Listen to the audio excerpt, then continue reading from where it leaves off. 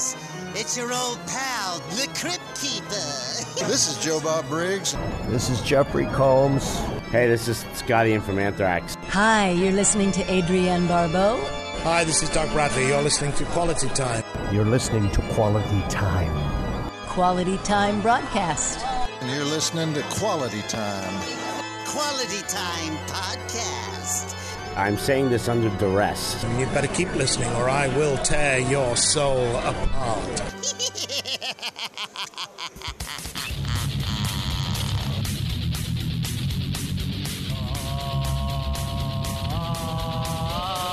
Quality Time, video games, all the films, comedy and bitches. Quality Time, video games, all the films, comedy and bitches.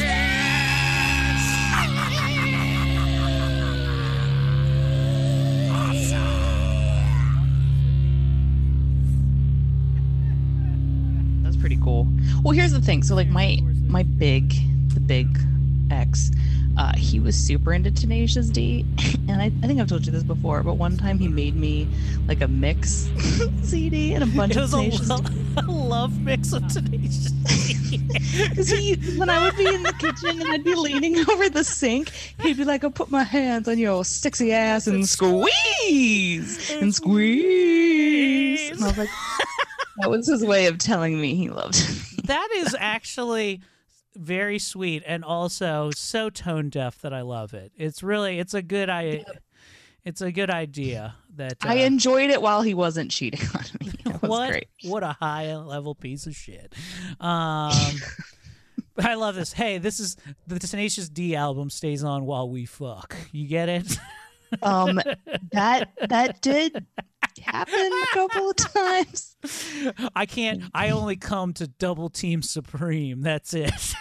There's another song that we've had sex to that I'm like, oh, why did we let that happen?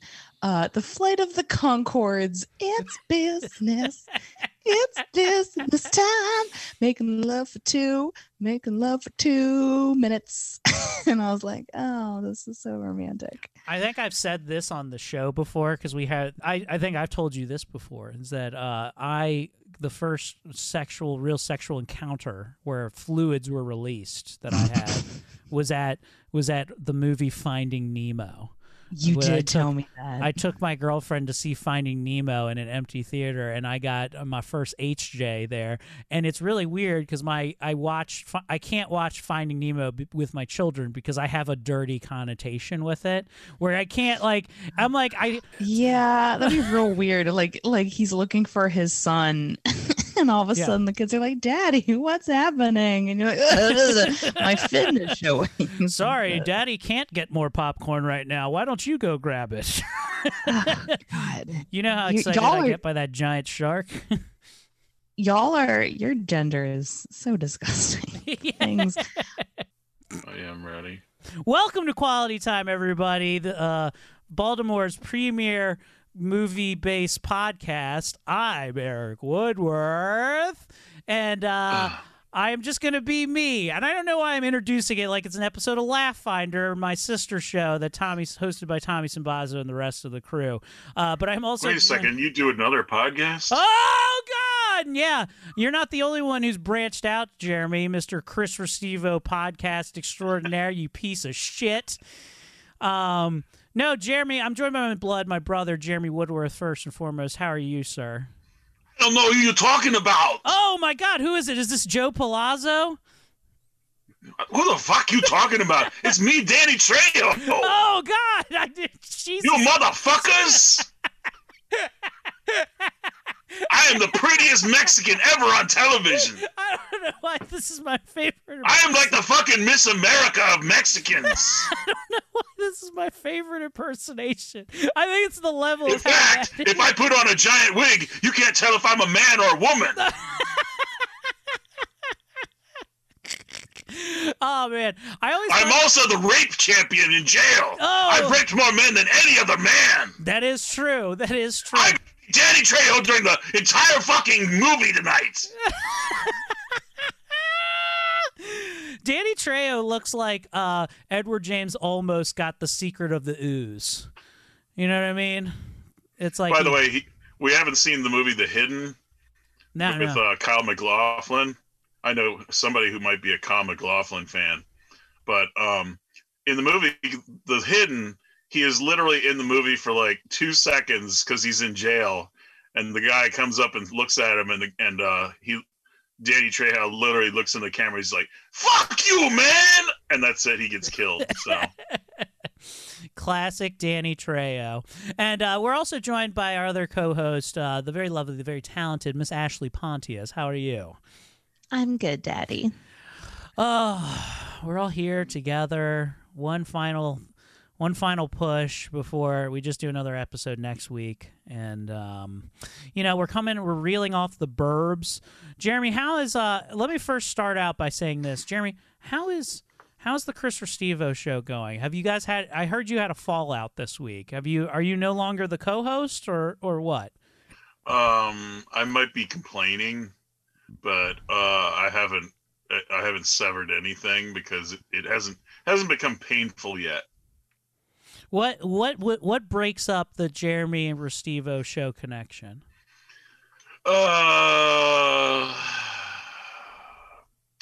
What breaks it up?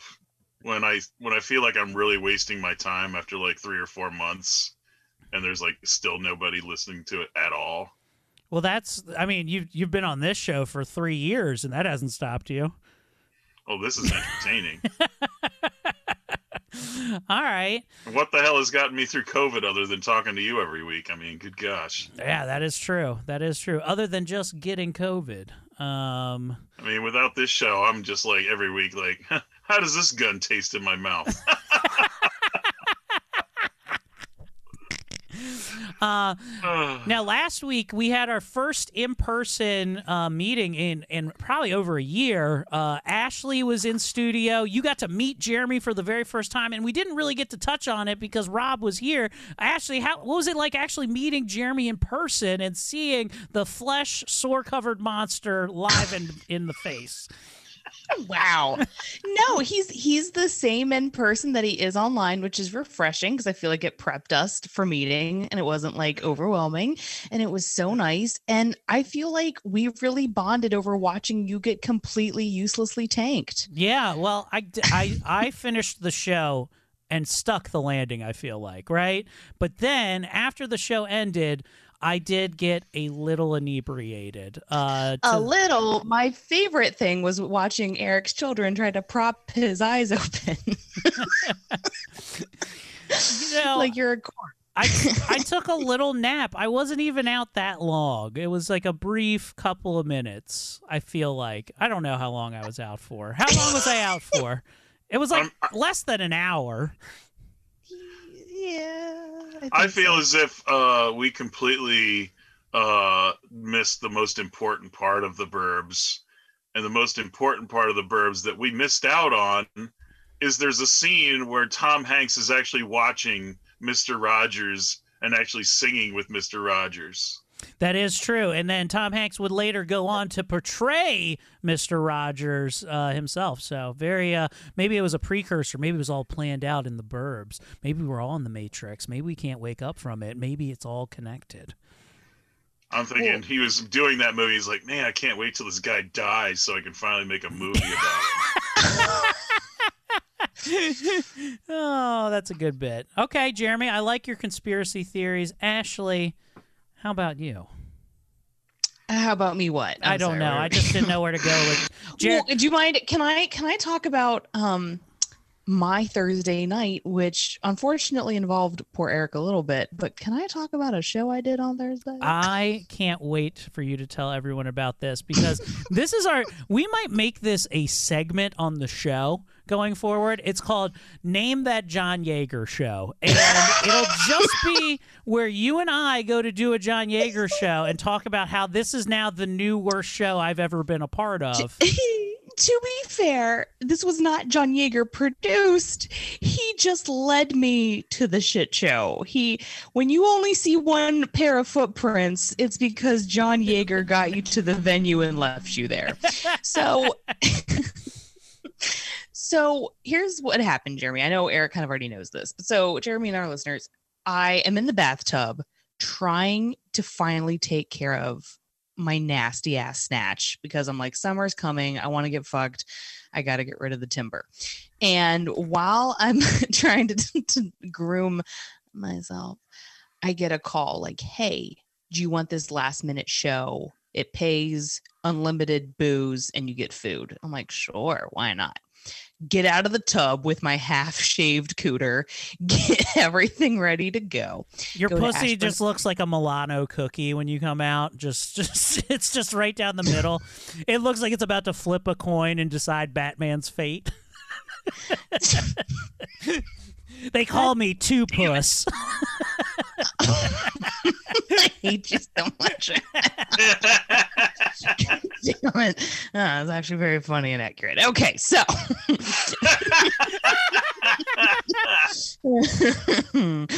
whenever I get a guy in bed, I start playing with my lips, and I'm like, let's put a smile on that face, and I just pull my lips back. So it's in Ashburn, Virginia. Beautiful venue, very nice people. Let me just say that off the bat, super nice people. I get there, and the first thing I see, which is always a no-no, is there are children. And I'm like, this can't be good.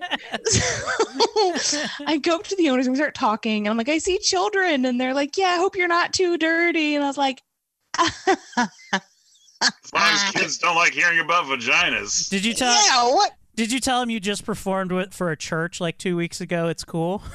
Oh, Eric, it's gonna come up. So I'm like, okay, great. I can work around it. I'm just hosting. I can work around it. Then she shows me the lineup. And as I start reading through it, I go, I thought I was hired for comedy. And she's like, well, it's partly comedy. It is karaoke night with open mic comedy. Oh God! So I don't know if our listeners know this, and maybe I just need to explain like how fucking bad it is to do anything where you're a comedy act on a show that is not just a comedy show. It's 99.99% of the time the worst fucking show you'll ever do. If you have to open before a band, you're gonna fucking bomb. If you have to go during poetry, you're gonna bomb. If you have to go where anything, if it's just like a commencement speech, anything that isn't specifically, hey, this is a comedy show, we're here to do laughs and this, improv, anything, it's not going to work. It will generally be a failure all the time. It was disastrous. So I start off and people seem very confused as to why I'm there. And then as soon as I'm done, I go, and your first performer of the evening is George. George is like 80 fucking years old. And I go, George is performing YMCA. So he's just sit down. I text Eric immediately and I start ordering rosé the minute I sit down. I just think it's such a power move, though, that George is just like, he was just like, you know what? Fucking the Village People, they were 5 people. I can do all 5 of those parts. No problem. Eric, I feel like that was the highlight, but at the same time, not. Because then I had a woman doing comedy who did a monologue about menopause. And I look over at the table next to me and I go, so plastered right now. And I'm like, por favor, like more alcohol. And so I have like a card, by the way. They have like these automatic dispensers for the wine. And it looks almost like a credit card. I keep handing it to the waiter and I'm like, just keep bringing them. Did anybody tell? Did you tell her? I was like, bitch, you need to menopause before you think about doing that set up here. Oh my God, Eric, I wanted to, but I also was like, no one knows me. I can't be mean. But I did go up there because at one point she talks about like dating with menopause. I got up there and I was like, if you think it's bad without a functioning pussy, try being 28. It's wild. So then, by the way, Eric, as the show is slowly tanking, we have a man who is super pissed that they don't have Sound of Silence on the karaoke machine. So I drunkenly go, if you're actually a good singer, you could do it a cappella. So he does. He does. And I'm drunkenly in the back, just like, yes. And then I give up hope about 10 minutes before the end of the show, and I do two things. One, I go, all right, kids, close your ears. I'm telling the Pussy Dairy Queen joke. So I do that. And then I close the show with the song Closing Time. So I start singing to the two people left. I'm like, closing time. You don't have to go home. We're about to close. Get the fuck out of here. I just keep interrupting every line. And I'm like, I hope you have found a friend. I did. His name is Spencer. Call me after I've got a wet puss. Everybody's just horrified. So I take it back. I call Eric and I'm like, Eric, I'm so drunk and I'm so sad.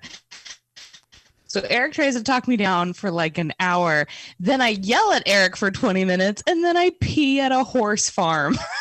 Yeah. And I tried to and give her hours fun. later, I go home. I tried to hit you with fun quips about how my sister used to spray like a cat, and you were not in the right mood. It's funny. I like when Ashley's upset. There's no joke that will bring her back to being happy, which is my only answer to everything you'll say. Is we'll be like, hey, well, let me tell you about this one.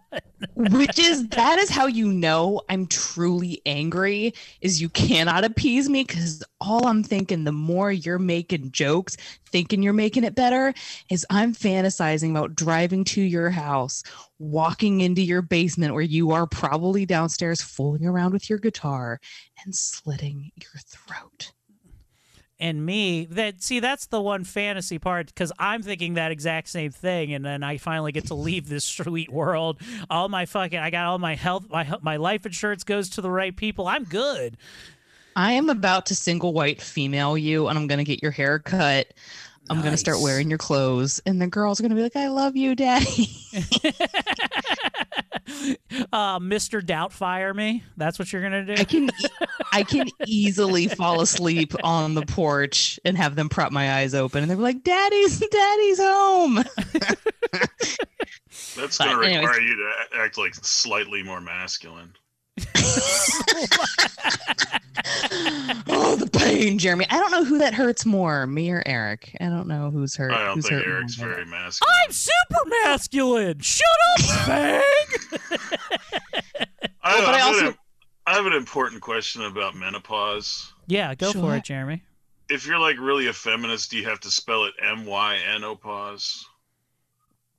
Menopause? Yeah. Because if you're a feminist, you don't like spelling the word men in any way. Yeah. Actually, my understanding is, do you know why we don't spell men? It's because we get flagged on Facebook for hate speech, so we have to put MXN so they don't take down anytime I shit on a dude. But anyways, that was my Thursday. Thanks for letting me get that off my chest. I probably won't be invited back to Saigon. No, I think you will. Like a good gig.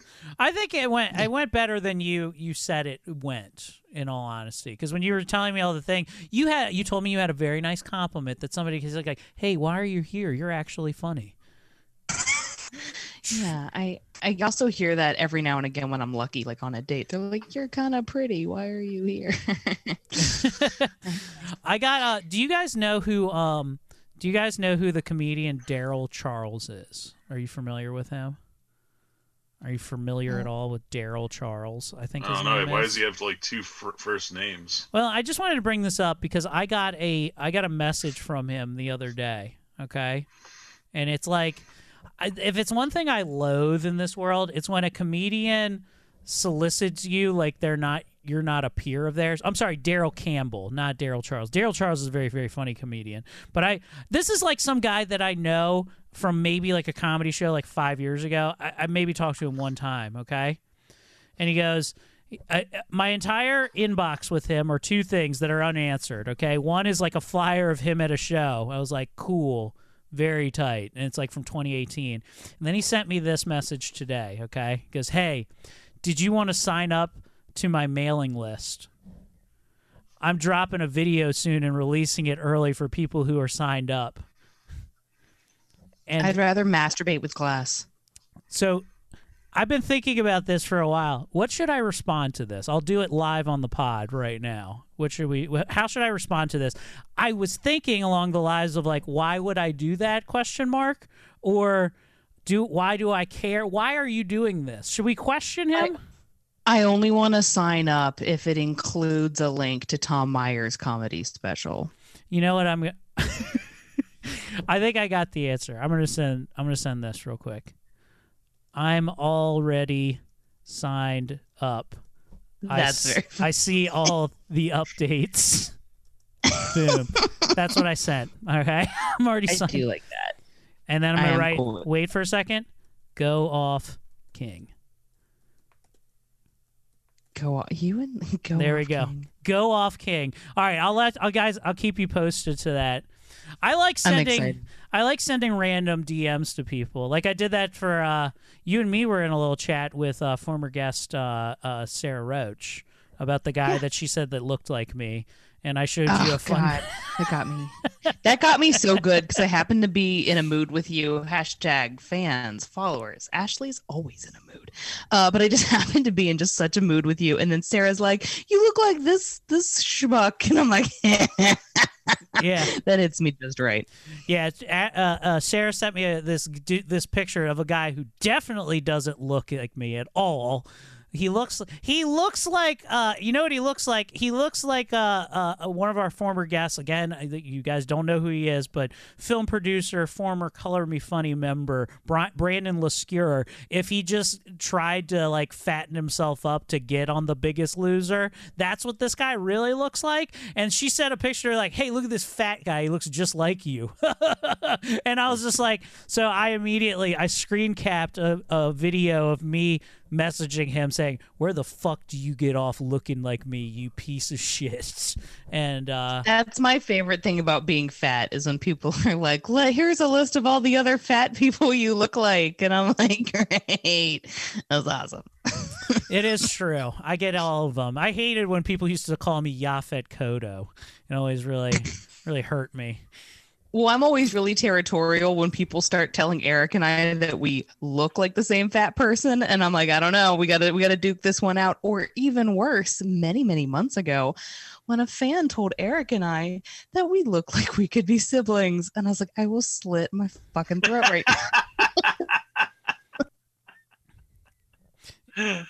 now. It's good times. You know, me and my wife. My friend Duran, as when he first met my wife to be at the time, he was just like, "We know what your kids are gonna look like, exactly like you two white motherfuckers that already look the same." And he was correct.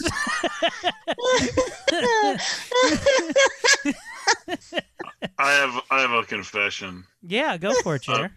I've been watching a lot of the Amy Schumer show. Yes. Well, it was nice. And the worst part, you had a good run, Jeremy, and you are blocked. and I hate to say, is like so many of her jokes are like, "Oh, I'm so overweight," and I'm like, whatever. It's like, you know, and she's gotten a lot bigger now. I think now she's got like her eating show or something. She has children. She could just make eats. it that. And but it's like, oh, 10, 20 pounds overweight. Yeah, whatever. Give 100. Give a fucking 100. Get into my fucking world, bitch. You know? She said, "You just look at Amy Schumer's fatness." He goes, "Those are fucking kids' numbers, okay, pal? You need to get up. You're saying Amy needs to step her game up before she can appropriate fat culture. Is that what you're saying, Jeremy?" Well, I'm definitely closer to fucking Ralphie May, so at least I'm still alive. So you look like Ralphie may still be alive right now. I'm talking, you know what I mean, brother? Hell yeah. So you're saying she needs to stop doing Lane Bryant numbers and she needs to get into Woman Within catalogs. I get it. There you go. She needs to, like, I think if you're, when you're really fat, there's a difference between I shop at Casual Male XL and Lane Bryant to I only shop at fucking Joanne Fabrics, where you just drape yourself in the fucking, like, reel of whatever. Like, when you have to dress like a Greek person, you know what I mean? Like an ancient Greece person. That's the real level of fat where Jeremy's approaching. Well, no, he's not there. Jeremy is actually, you look good, Jer. You're not wearing muumuus yet, so I think we're fine. You're not Gilbert Grape mom level. I can only be me. It really hurts to not have a job because, man, working real labor jobs where you eat whatever you want and you still can't gain weight. I fucking love that. It doesn't work anymore. You're 50 years old, Jeremy, almost. It doesn't. I can't eat whatever I want and do manual labor anymore.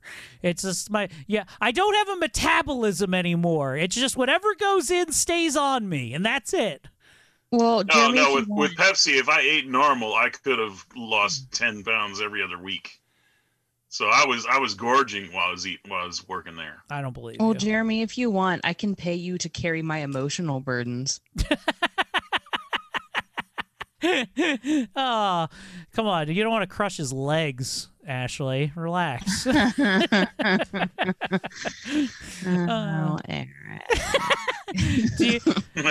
Do you want to, is it about that time for a little bit of Honest Ash? Oh, and it's about that time again for another segment of Honest Ash. And here's Ashley Pontius. Oh, hello, listeners. It's Ashley here. About 3 years ago, I worked in the city of York, PA, and we had an incredibly large homeless population. And I started to discover that our homeless were leaving their dookies all around the city in random places. So I developed a game with my coworkers to find and catalog all the random dukes around the city. And they called me Carmen Sandy Pugo. This has been Honest Ash. Join us next week for another exciting episode of Honest Ash with Ashley Pontius.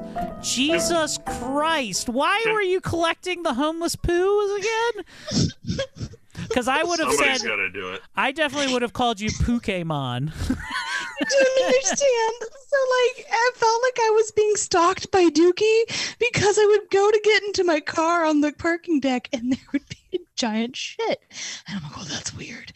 And then I would be walking down the street to go get lunch. And again, a giant shit. And then one time I tried to go to the back door and take out our garbage. And behold, a giant shit.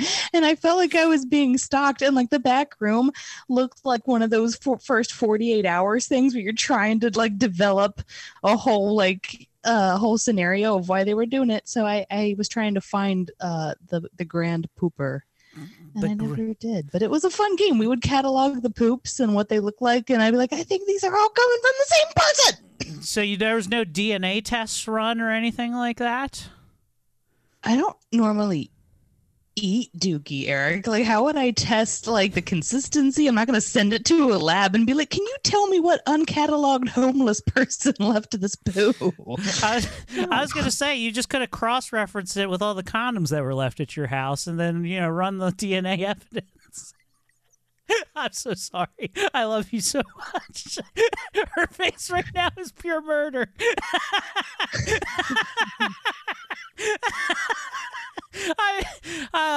Anyway, my favorite thing about Eric is he knows fear. He understands that he should be afraid, but the best part is that I don't ever act immediately. I wait until the worst time. Yeah. And then I surprise him with a Duke of my own. Yeah, this will come at Thursday night again. So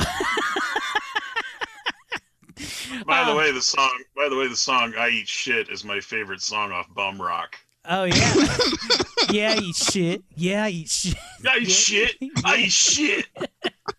I forgot about Bum Rock. God, what a fucking great album. Making love in the dumpster again. I'm not gay. I just need the money. All right. Well, hold on, real quick. All right, let me get us centered here. I know we're about to start the big part of the show, but Daryl Campbell, he responded back to me. Remember, earlier in the show, I said I've already signed up. I see all the updates. I said go off King. He goes word with a thumbs up. So he doesn't know that he just believes that I'm somehow on his mailing list already.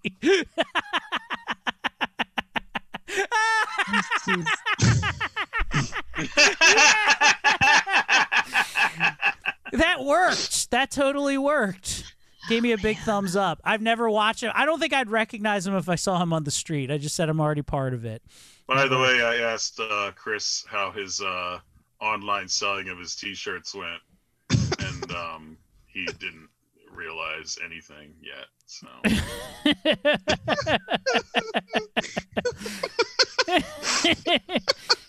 I didn't go so far as asking him how ChrisRestivoClothing.com is going. So okay. Is everything good with Chris? I worry about him sometimes. He called me last night and didn't answer, mostly because I didn't want to talk to him though. Oh, because he wants you to be on the show. I've just been avoiding him so I don't have to be on the show. I don't think I will. You know what, Jeremy? I will do one episode of the Chris Restivo show, but here's my caveat. It has to be at Chris's house, and I will have my penis exposed outside of my pants the entire show. Okay. All right. Hey, when I do it, listen, when I come outside of my pants, like, because my penis is already out, I need you to remember that you already okayed this with Chris. You just have to say, hey, listen, he's on the show because I okayed this. You said it was cool if I could book guests, and just insist that my penis has to be out the entire show. Did you hear about the stripper we had on? I like that you're not going to go with the bit at all. You're just like, did you hear about the stripper we talked about? No, you did. She didn't talk much, and she sucked. She was I guess. horrible. Her name was Tokyo. I usually think strippers. But she wasn't an Asian. Oh, she was a non. What? I know. Talk about, stealing from other people's culture. Her name was Tokyo because she actually was a giant lizard, and that was the city that she destroyed. I think her name was Tokyo because she likes smoking weed. Oh, okay, that makes sense. All right, get it, Tokyo. Oh, I thought she liked getting her toe sucked, and then the dude knocks her out. Wow. Nice. All right. Well, let's get into tonight's film, guys, because it's a banger. I'm excited to be here. Man, 1996, From Dusk Till Dawn, Robert Rodriguez in his finest, I would say. And a great soundtrack to boot. What a fucking great film. I remember actually seeing this movie in the theaters, like when it came out. Me and my friend Sean Laskowitz saw this, and I don't know if you guys know this about, like, the movie, maybe, because I doubt Ashley saw this in the movie theater because you were like 3. Yeah, I was young and still adorable. But I was 13 when this movie came out, so me and my buddy Sean L go to see this, and I think you have to go back to like 1996 to like kind of think about when it dropped, and so I could tell you my initial reaction to this movie. So I was 35. Yes, so this movie comes out. This movie comes out like a year and a half after Pulp Fiction does, which is like, Pulp Fiction, groundbreaking movie by Quentin Tarantino. They build this movie as Quentin Tarantino's next movie, even though it's directed by Robert Rodriguez. It's mostly written by Quentin Tarantino, but it's billed as like, hey, this is basically Pulp Fiction 2. That's how it was marketed at the time, right? Which. Right. This movie is not that, okay? It's a great movie, and I love it. But I remember going to see this and sitting back, and you watch Act 1 of this movie, and you're like, man, This is fucking right on par with anything. It's like it's kind of like Natural Born Killers meets Pulp Fiction. It's really fun. It's got good dialogue. And then at the halfway part of this movie, they flip it upside down, and it is a full-on fucking gore fest. And I remember being in a pretty packed theater and people going, what the fuck is this? And like people being audibly mad about what was happening in the movie and like not happy with everything that was happening, not realizing at the time what a masterpiece they really were watching unfold before their eyes. And I'll admit it, as 13-year-old me, I was like, I was not expecting that. Like, I didn't know how to feel because I was like, this is really good. And then it got a little ridiculous near the end there.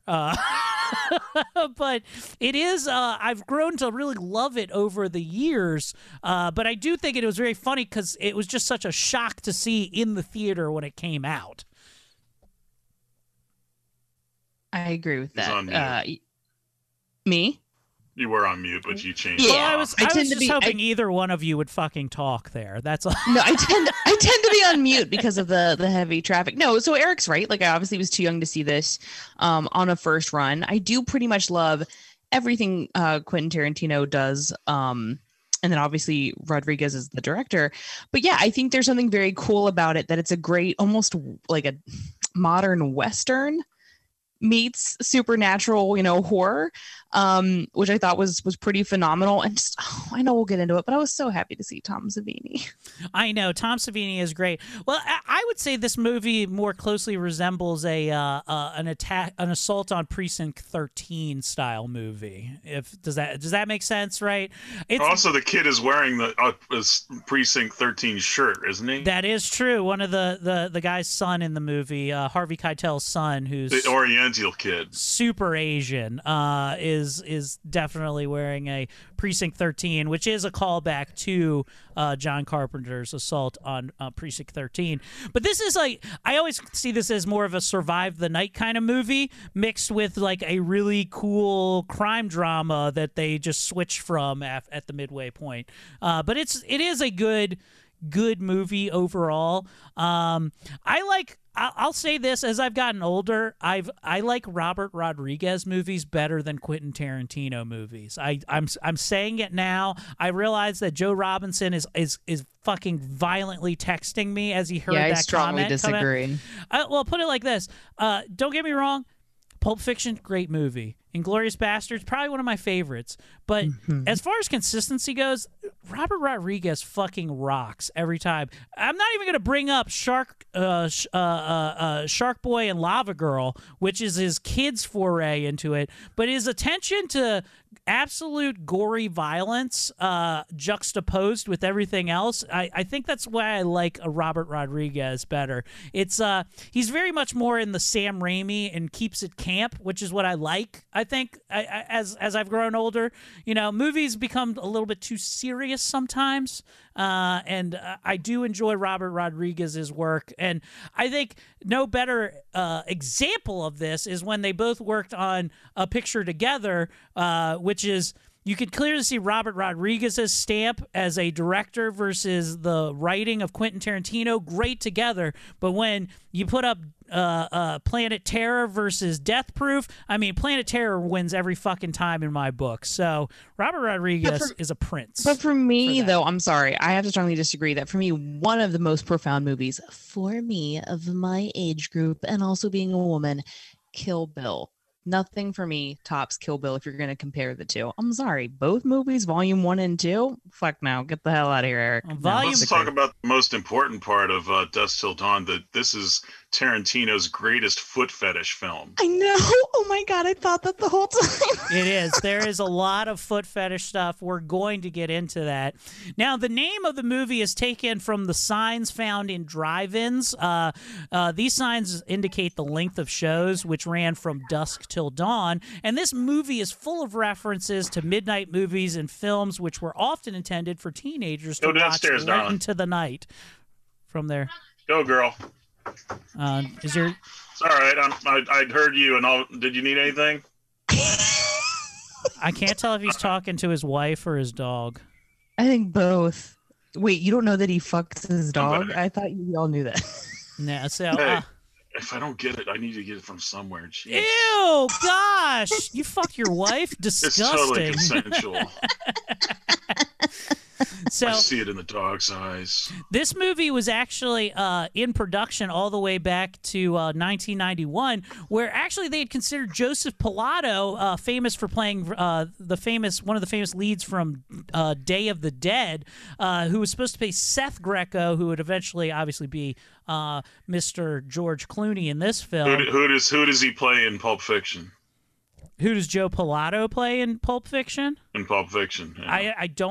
I honestly can't remember, if I'm being honest with you. He plays Dean Martin in the Jackrabbit Slims. Ah, I didn't know that. So, and it's so much so that there's actually a pilot trailer that exists for From Dusk Till Dawn with Joe Pilato playing Seth that I sent to you guys last night. If you want to check it, we'll throw it up on the Quality Time Facebook page so you guys can also get put down with that. Last time I saw Pilato, he was at Monster Mania, and he was definitely a little lit, and he was singing, having a good time. Even though he didn't have the most fans, he was having a good time being around other actors and whatnot. So I love Joe Pilato. I would absolutely let him finger me. May he rest in peace. May he and finger by the way, peace. at the time, probably the biggest monster ever in Day of the Dead as the evil colonel or corporal or what the fuck he was, just being the ultimate asshole to people. I know, but that's what I'm looking for in a man. He's hot and completely emotionally unavailable. Hell yeah. Gotta love him. Gotta love him. Knows how to treat women where he's going to shoot them if they don't fucking sit down in their chair.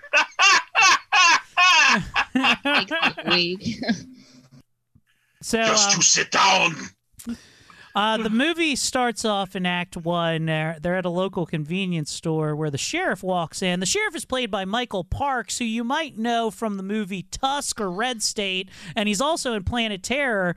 In this movie, he plays the I'm trying to remember the actual character's name, but he actually is in multiple movies by Quentin Tarantino, including obviously Planet Terror, which is another Robert Rodriguez film, and Kill Bill, right? I was going to say, in Kill Bill, if I'm not mistaken, he's the creepy dude who raised Bill at the end of the movie, and she tells him she's looking for Bill, and he's like, how did you get here or something? And she talks about the pussy wagon, and she's like, it broke down on me, and he's like, the pussy wagon breaks down on you. He's like, you can't have that.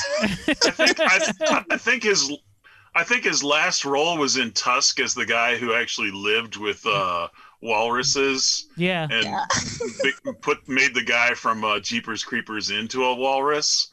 Yes. But I think he did go to Chiller Theater, and I met him, and man, he seemed old. He just like real slow and nowhere as near the speed like he was as an actor. And yeah, he died like a couple of years after that. So all the men I want to fuck have died. So an important thing to note, though, that if we're to believe in the Quentin Tarantino Robert Rodriguez universe, where he plays this character Earl McGraw, Texas Ranger, that means that this movie happens after Planet Terror and after Kill Bill.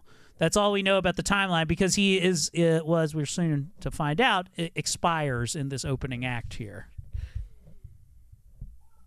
Yeah, so put that together. I'm thinking, because actually I'm wondering if maybe I'm wrong about who he plays in Kill Bill. That's what's having me. He's a double role. He's the cop and he's the pimp. So he is both. Yes. Okay, I thought about it, and I was like, "Oh my god, I don't know my shit." And then Joe's gonna give me shit about it, and I'm scared of Joe. So that's it. Practically is the same cop between Kill Bill and this movie. Dusk Till Dawn. Yeah, that's true. So I guess Dusk Till Dawn should have been his last since he died in that. So. Yeah. So technically, this is in the timeline of things in the Quentin Tarantino the QCU, if you will. This would be the last. This would be the last film, right? So QC. The QCU, Quentin Tarantino universe. cinematic universe. Now, they do have this fun talk where he's talking to the attendant. The attendant is played by John Hawkes, who I most know from Eastbound and Down. Hell yeah. He's great as Kenny Powers' brother in that. But wasn't he also in Carnival? I never really watched Carnival, but I like that you call it Carnival and you refuse to pronounce it correctly. It has an E at the end. Carnival. So. Isn't there a law or something against retards serving food to the public? Well, they ought to be. I mean, who in the hell knows what's going on in the mind of a goddamn mongoloid? Nadine should have hit that boy in the head and sold the fucking milk. All right, so I love that whole thing of dialogue. That entire interaction is perfect. So as he goes to go use the pisser, Seth and Richie come out. They've been holding people at gunpoint. Seth, played by George Clooney, and Quentin Tarantino playing Richie, the Gecko brothers. Save more with Gecko, Geico, gun to your face brothers.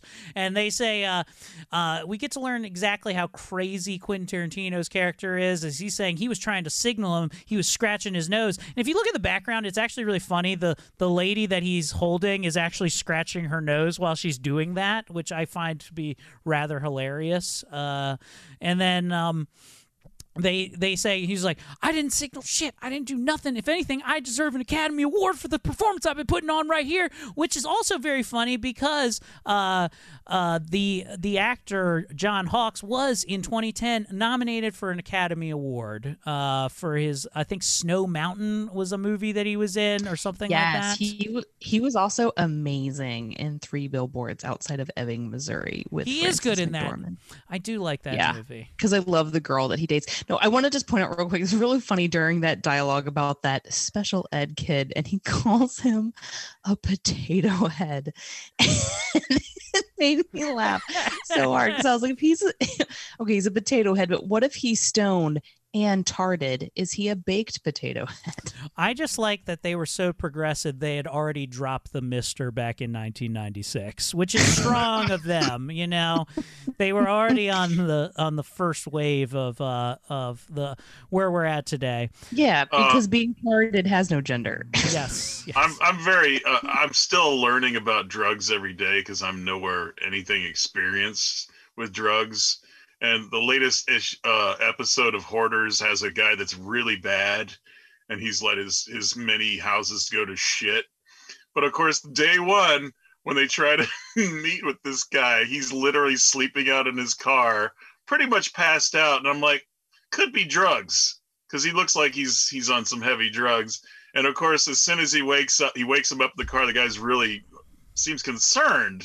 He's like, it's almost noon. And he's like, yeah. And I watch him like wiping his nose, just kind of like hitting his nose. I was like, I'm going to guess pills. I'm going to guess that he pilled out overnight and he's high as a fuck. So I did realize the one time I had a Percocet, I could not feel my nose. I was like, oh, that's a sign. I'll tell you, since you got us derailed off of this with this sidetrack comment, but Jeremy, I actually had a problem with pills for a little bit because I'd had so many surgeries in the early 20-aughts. I'd had multiple knee surgeries and a hernia surgery, went on a little pill binge with prescription opiates, and found out why I can't be addicted to them, because I was 2.5 weeks in without a single drop of poop leaving my body. And gosh. I felt like a guy. I felt like the Method Man fucking torture bit that they do on the first Wu-Tang CD. He's just like, I'm going to sew your asshole up shut and just keep feeding you and feeding you and feeding you. And I just felt like I had a brick inside of my gut that needed to come out. And I stopped doing the pills for like 3 days, still hadn't shit. I'm putting every bit of fucking coffee, anal ease, and fucking laxative, throwing Taco Bell on top of it to try to just get something loose and let this thing go. And then one day I just sat down, I brewed a pot of coffee, I threw in a lip chew, and I said, we're getting this goddamn turd out today. And I remember in a 45-minute session of pushing on a recently operated on hernia, which does not feel good because the lining of my body has been ripped and sewn back together. shoulder, so it hurt to flex those muscles. But I pushed out after 45 minutes. Basically, like, you know, like what a king-sized fucking Tootsie Roll looks like, where it's like it's only like 2 inches, but it's a real fat 2 inches of like the big Tootsie Roll. That's what I got out, and it was the most relief I'd felt in 2 weeks. And then I just stopped doing opiates, and I was allowed to shit again, and that's why I don't do those anymore. What was the weight of Elvis's dump that he tried to dump out? It was like 40 pounds that he had what? Sitting in his body. He had and that's 40... why he chewed his tongue off. He had 40 pounds of shit in his body? Yeah, when he was trying to take a shit and died on the toilet. I did not know this. Good times. That they did not go over that in Bubba Hotep, and that's the only thing that I know is the research I do for this show. It's so weird that you guys used to be like, Ashley, you're gross for having diarrhea. You know what? I think you're the gross ones, hoarding your shit to yourself, keeping it inside. Now, you know what?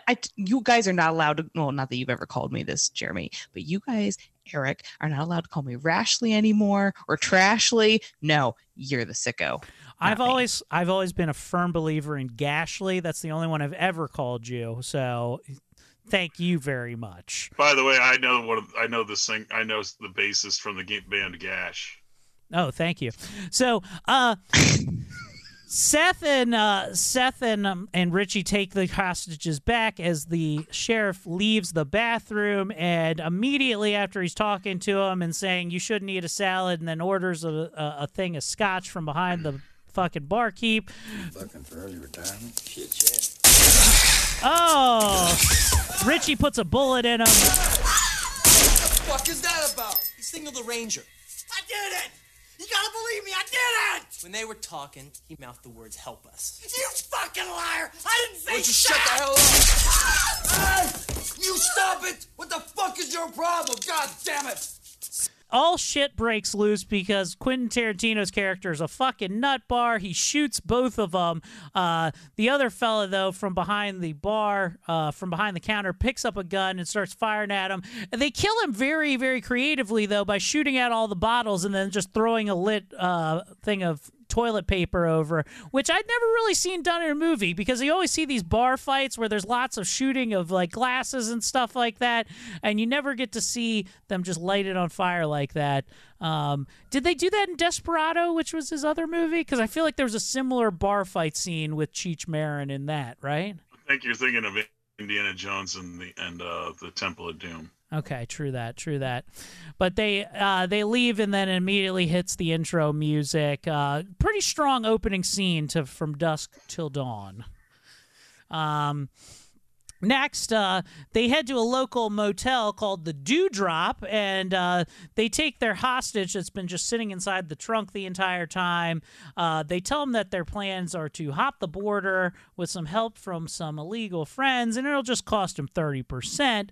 Seth gives the hostage the rules to live, but Richie is maybe not on the same page as them. He leaves them alone for the night, and he tells her to hop up on the bed, take off her shoes, because he needs to see those sweet footsies. This is our first foot reference of the film from this plus-size woman, which is weird because he's sitting in the middle of the bed with his shoes on. I don't know. It's very uncomfortable because, listen, nobody looks at Quentin Tarantino and says, this guy looks like he's got his shit together. That's fair. But I do find these types of films funny because, listeners, if you don't already know, Eric does not like feet at all, which only makes this funnier to me. No, I find this really reminds me of that song from the movie Dirty Dancing, which is a really big hit back in the day, with the song called Rapey Eyes. Rapey Eyes. I can feel the rape in your eyes now. So while that happens and he leaves the two of them alone to go secure their plans moving forward, we meet the Fuller family, played by Harvey Keitel, who plays Jacob, Juliette Lewis, who plays Kate, and Ernest Liu, who plays Scott. who really has no other film credits except behind the camera apart from this movie right here. And after seeing his acting performance, I understand why. He is a pastor, though. Harvey Keitel's character is a pastor who's struggling with his faith because he's lost his wife, and which is just super funny because of how many times he's played the devil. That is true. Oh man, and especially in Little Nicky. Next, we get to see a news report talking about the evil Gecko brothers. This bloody crime spree started just a week ago today. The oldest of the two brothers, Seth Gecko, was serving time in Rawlings, Kansas State Penitentiary for his part in the 1988 Scott City bank robbery in which 2 law enforcement officers lost their lives. It was while at the courthouse that this man, his younger brother, Richard Gecko, a known armed robber and sex offender, pulled off a daring daylight escape, resulting in the death of 4 Wichita law enforcement officers and this woman, Heidi Vogel, 6th grade teacher who was run over by the Geckos during a high-speed pursuit through downtown Wichita. And earlier today, during a daylight liquor store robbery in Big Springs, the Gecko brothers killed another Texas Ranger, Earl McGraw, and liquor store clerk Pete Bottoms. That changes the death toll to 16. 5 Texas Rangers, 8 police officers, 3 civilians, and 1 hostage, bank teller and mother of 4, Gloria Hill. For the time being, and here you get to see Michael Saxton, who doesn't show up in the movie at all after this point as they set up this giant FBI police chase that's after him. You get to hear John Saxton talk about following down this. We'll apprehend these fugitives within the next 48 hours. The Bureau, local law enforcement, and the Texas Rangers have all joined in forming a dragnet to snare Seth and Richard Gecko. Is it safe to assume that because of the death count involved and the loss of life of law enforcement officers, that the Bureau, the Rangers, and the police force are taking this manhunt personally? I would say that's a very safe assumption. Now, this is an interesting scene. If for no other reason that the news reporter right here is played by Kelly Preston, who at the time was the wife of John Travolta.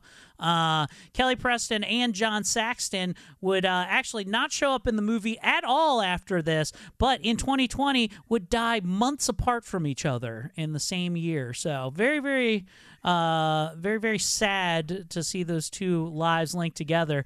And Kelly Preston was actually cast in this movie to hopefully get John Travolta on board. He was an original thought to basically be George Clooney's character in this movie, but he decided he just wanted to focus on the promotion of Pulp Fiction, which he thought was going to be a big breakout for him, which he was correct, and helped revitalize his weird Scientology career.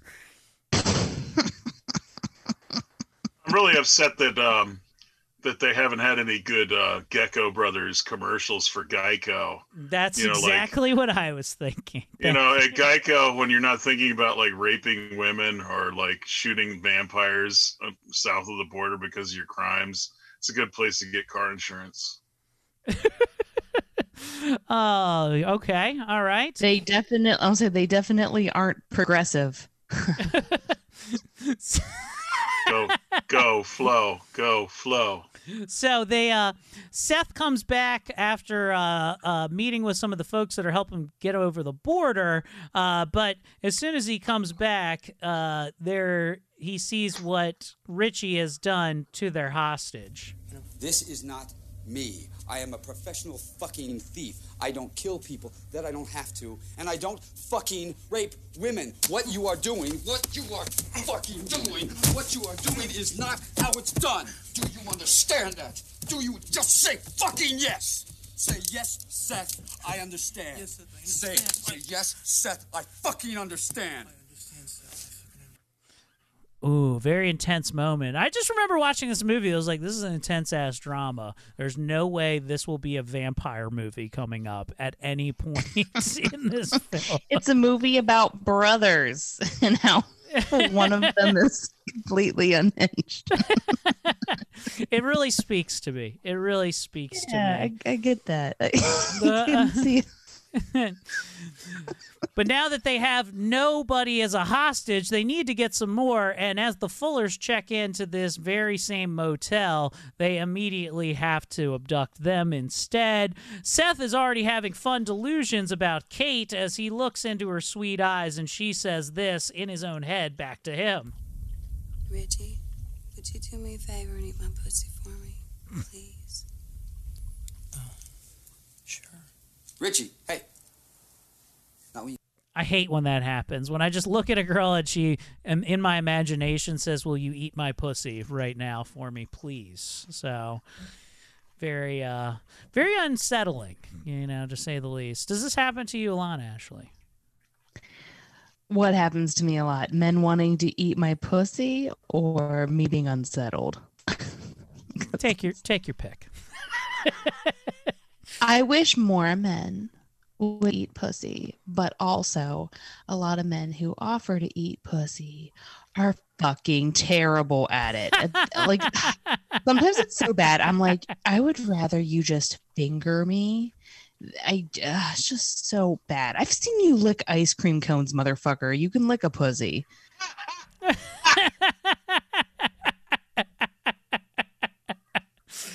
I ate that icy in confidence in front of you, okay?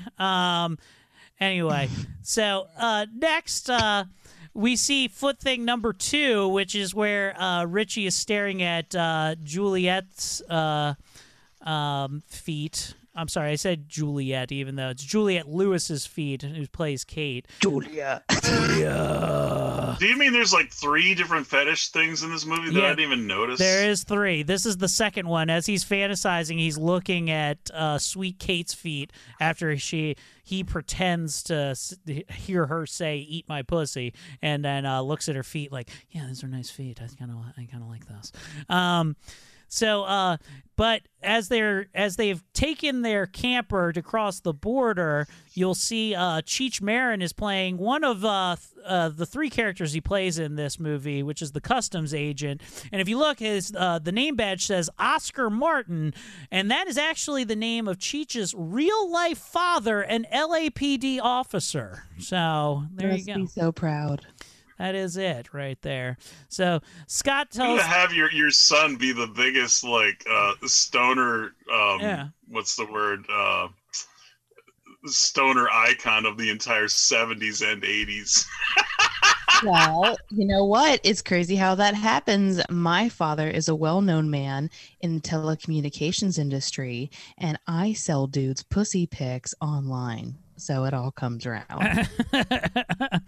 So they go to check everything out, and of course, as they're in there, he calls his brother, he calls Quentin Tarantino a nut job, and they start having an argument, which prompts the outside people to go check in there as he and the daughter, basically both of our criminals and the daughter, are hiding in the small RV bathroom. So he eventually knocks Richie out, and when they come in to check, it's just her sitting on the toilet pissing. He's like, "You fucking mind?" Go ahead, Ashley.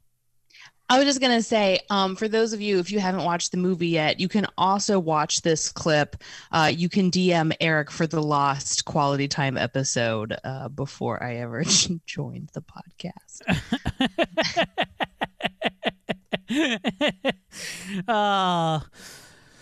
All right, so they get across the border, which is very exciting. Now, there's no real good way to introduce this, but also, I'll be honest with you, I need to use the bathroom really quick. So I'm going to play you guys this little ditty I came up with. I hope you guys enjoy it. This is my little From Dusk Till Dawn song. And then when we come back, the rest of the movie breakdown.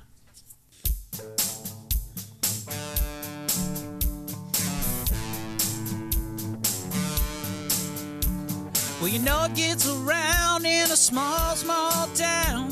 Couple brothers who were making a mess. And I guess it was right when we went out that night and robbed that dang old bank. Now we're on the run and it ain't that fun, especially when he keeps murdering people. I said I'd be late, want him not to rape, but he didn't listen a bit. From dusk till dawn, you know I gotta move on. 'Cause when the morning comes, we'll be free as a bird again. And now he's kidnapping his family. Don't just see that it's me and my psychopath brother who's gonna kill me if he might. I'm here for the fight, dusk till dawn.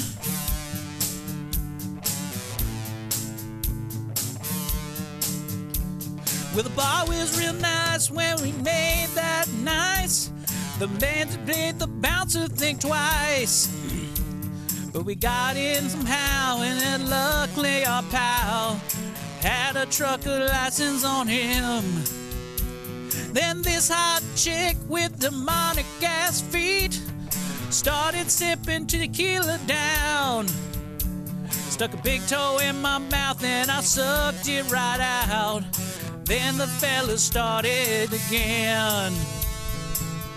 From dusk till dawn, you know I gotta move on.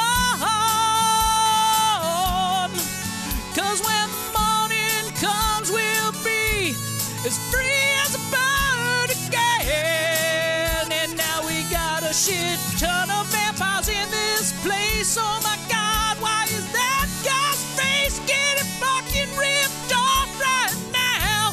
Holy cow, it's dusk till dawn. And there's a third verse, but I'm already done peeing now, so I'm back. The joy of having a bathroom in your basement, am I right? Ooh, I ran and I didn't realize there was a strong stream that came out of me. I don't think that song sounds anything like the song Independence Day, which maybe was its inspiration. Let freedom ring! Let the whole world know that today I'm going to rape all these people. Yeah, let the feet be long. Yeah, good times, good times. So they're across the border. Everything seems to be going hunky-dory, and Seth lets everybody know they're cool in his book. I know that I put you all through hell, and I know that I have been one rough pecker. But from here on out, you guys are all in my cool book. Now, Scotty, I want you to help me with Richie. We're going to lay him down on the couch over there. Jacob, you're going to keep driving down this street until you come to another street called De Gallo. When you get to De Gallo, you're going to turn this big bastard left. You're going to go down a couple of miles until you see a bar called the Titty Twister. From what I understand, you cannot miss it. The Titty Twister. I'm very excited to get there, but because as they show up, we get to see Cheech Marin taking up his second role as, any guess as to what his name is in this movie? Does anyone know? The pussy guy. The pussy guy. Very good call. Coochie Carnage. So besides the pussy dude, he's at the very end of the movie. Yes, he is at the very end of the movie, and he's a different character there as well. But do you know what this character's name is? Chet Pussy. It is Chet Pussy, as a matter of fact. It is Chet. Chet Pussy is this guy's name. And he gives this very, very famous monologue here, which, honestly, this was almost performed by the great Eric Estrada instead of Cheech Marin. But I'm glad Cheech got the role. Although, an Eric Estrada, I still feel, would have crushed this and made me laugh a lot. But here is his famous line as the announcer in front of the Titty Twister. All right, pussy, pussy, pussy, come on in, pussy lovers. Here at the Titty Twister, we're slashing pussy in half. Give us an upper on our best selection of pussy. This is a pussy blowout.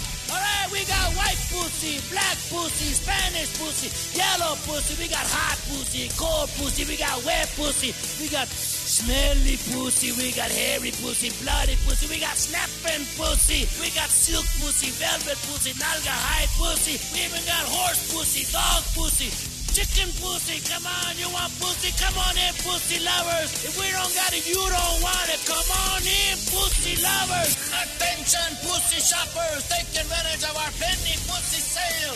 If you buy one piece of pussy at the regular price, you get another piece of pussy of equal or lesser value for only a penny. Try and be pussy for a penny. If you can find cheaper pussy anywhere, fuck it.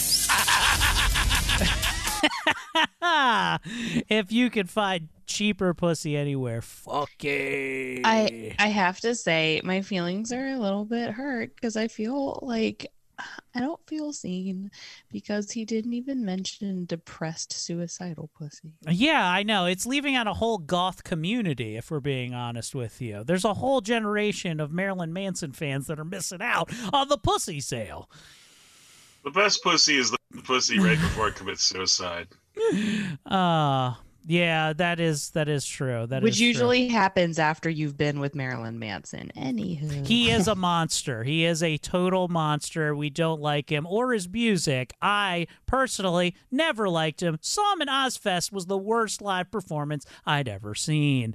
And watched him get buried by Slayer before that, which really was the fucking chef's kiss, because it was billed as Ozzy Osbourne and then Marilyn Manson featuring. And then Slayer went on before him and tore the fucking roof off the place and buried his dumb ass as he came out there and he sucked. So, and you know what? I didn't like him in the Wonder Years as Paul Pfeiffer either, so fuck him. That's Great joke, Eric. Did you like that? That was always the thing. There was two rumors about Marilyn Manson growing up. One, that he was actually Paul Pfeiffer, which is not true. Paul Pfeiffer is not Marilyn Manson in actuality. That is correct. And the second one is that he removed a rib so he could suck his own dick. And I just like, I always think that's very funny because, listen, as a guy, we've all tried it, and I gotta be honest with you, I never thought, I was like, man, if I just didn't have this one rib, I'd finally be able to reach it. Yeah, for most men, it's like, I don't need to lose my gut, I just need to lose a rib. The closest I could get was about right here, where it was about like 4 inches away, and I could just go... You'd pee it in your mouth. Yeah. And plus, I was always sure it would be more like sucking a dick than it was like getting head. So, you know, but you got to try. You experiment with things, you know? Like, if you could eat your own pussy, would you do it, Ashley? No, Eric. Do you know that eating too much seafood will give you mercury poisoning?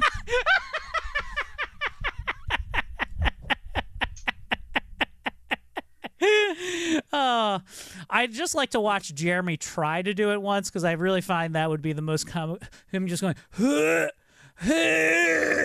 and just I hearing didn't know bones what you crack. meant, and I thought you meant like I wanted to see him try to eat your pussy just once. And I was like, this is weird. I'm talking about Jeremy trying to suck his own dick as you just hear bones crack, like he's like it's putting fucking chicken bones in a garbage disposal as he's just trying to reach it. Aw. I believe in you, Jeremy. I believe with enough force you can suck your own dick. There are those wasted hours where I just hang out at the local truck stop, and I just have my penis through the glory hole and nothing ever happens. I just feel so lonely. You're not even glory hole worthy, Jeremy. That's ridiculous. I don't like it. Well, it's like I hear somebody coming to the next stall, so I put my penis through, but nothing ever happens. Oh, well. I just hear the laughter on the other side. Jeremy, it's because I know it's your penis, and I don't want to be that guy. Yeah. So that's Ashley got it. She's muted, but she got I don't like where this has gone today. We have gotten ridiculously dirty this episode.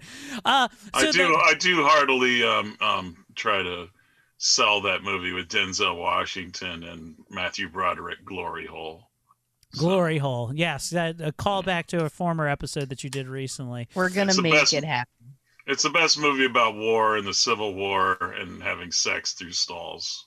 I do agree. Jeremy, if you were a single man, I would emancipate your dick from your pants. Looks like I might lose a wife soon. So you're a Woodworth. Don't count on it. They walk up to the bar and Seth ends up beating the shit out of Cheech Marin, Chet Pussy, right before our eyes, and then Richie comes back, is like, "Hi, nice to meet you. Let me kick you in your fucking solar plexus 10 times." And I just find that very funny, like how you are allowed into a very tough trucker bar after you beat the shit out of the help. Nobody does that at all, but we accept it for that. But inside the bar looks really fun. It's just titties everywhere. It's actually designed off of the hideout from Apocalypse Now that is what's his name's hideout, was Marlon Brando's main hideout in Apocalypse Now. That's what the bar design was after. And when they pointed that out, I was like, you're right. It does kind of look like that. Very similar. So as they all make their seats, they have a little encounter with the bartender who's played by Danny Trejo. Doesn't want to serve them because they say it's only for bikers and truckers. And Harvey Keitel steps up and helps him out by saying, "Well, if you look out there, that is a Class C motorhome, and you'd need a special license to drive that. I am indeed a trucker, so I can drink here," and which is a power move, something he didn't have to do, and I'm not sure why. His intentions don't make sense to me, being nice to these murderers here. So does that make sense? Why he would do that? Like, he has nothing to gain by helping them right here. Well, I think he's got the idea that if he continues to play along, he can guarantee his children's safety. But he may also have the inclination that he doesn't know how much more dangerous the people at the bar could be. So maybe that he kind of sees these two idiots as his protection if things go south. I'm not sure either. I think that's weird because Danny Trejo looks like such a friendly person to meet. Like, you could immediately see that's a loving, caring guy with a face that looks like it could murder you at the drop of a hat. That's a man that has tried eating my pussy and got his face burned off. It's like getting your fucking pussy eaten by a Braille book.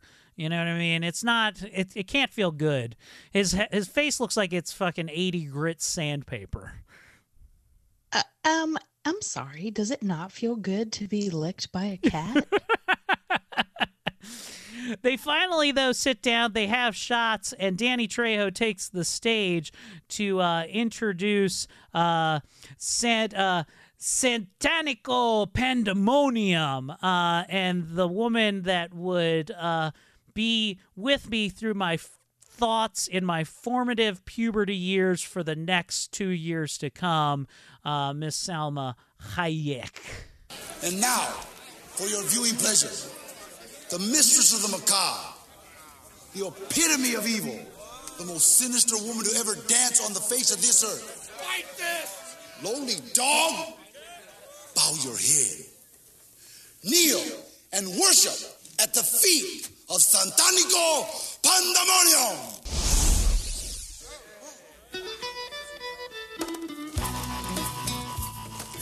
And she saunters out, and goddamn, I don't know. Listen, this was, I think, until I was an adult, this was the hottest thing I'd ever seen as a 13-year-old boy in a film ever. I was just like, it felt like I shouldn't be watching. This is way too beautiful of a woman to see on screen right now. Okay, I guess some people didn't watch Legolas and Lord of the Rings.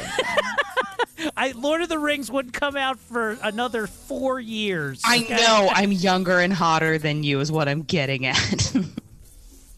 But I do remember watching this, and I was like, that's fucking hot. And I hate feet, and then watched Quentin Tarantino suck alcohol off of her toes in this scene, and it was pretty intense. Now, one thing that happens, a couple things about this scene. One, Salma Hayek did not want to do this movie at first because she has a huge phobia of snakes, and she knew she was going to have to come out after reading the script with a giant Burmese python around her neck. Robert Rodriguez, knowing that she was terrified of snakes, said, "It's cool. We got Madonna as our backup. She's actually vying for the role." That was a lie. But she wanted, because Madonna was still huge in like the mid-90s and the late 80s, that she was like, she had to go to therapy for 2 months to overcome her fear of snakes so that she took the role of Satanico in this film. Well, and another crazy fact is that it actually took her another 2 months of therapy to get over seeing the Weinstein snake. Oh, yeah. So, all that happens, and then, the other thing about this is that Robert Rodriguez, apparently, in every movie where there's something dancing, there's never a choreographer for this. So this is all just her own dance moves that she came up with on the spot. And this is a tactic that Robert Rodriguez has used in other films like Planet Terror and stuff like that. He just says, just feel the music and see what happens. And then that ends up being the final take, which is, I think, it's a cool...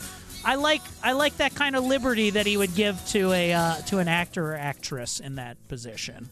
It's hard to direct an actress when she has like a gun as her leg. That is true.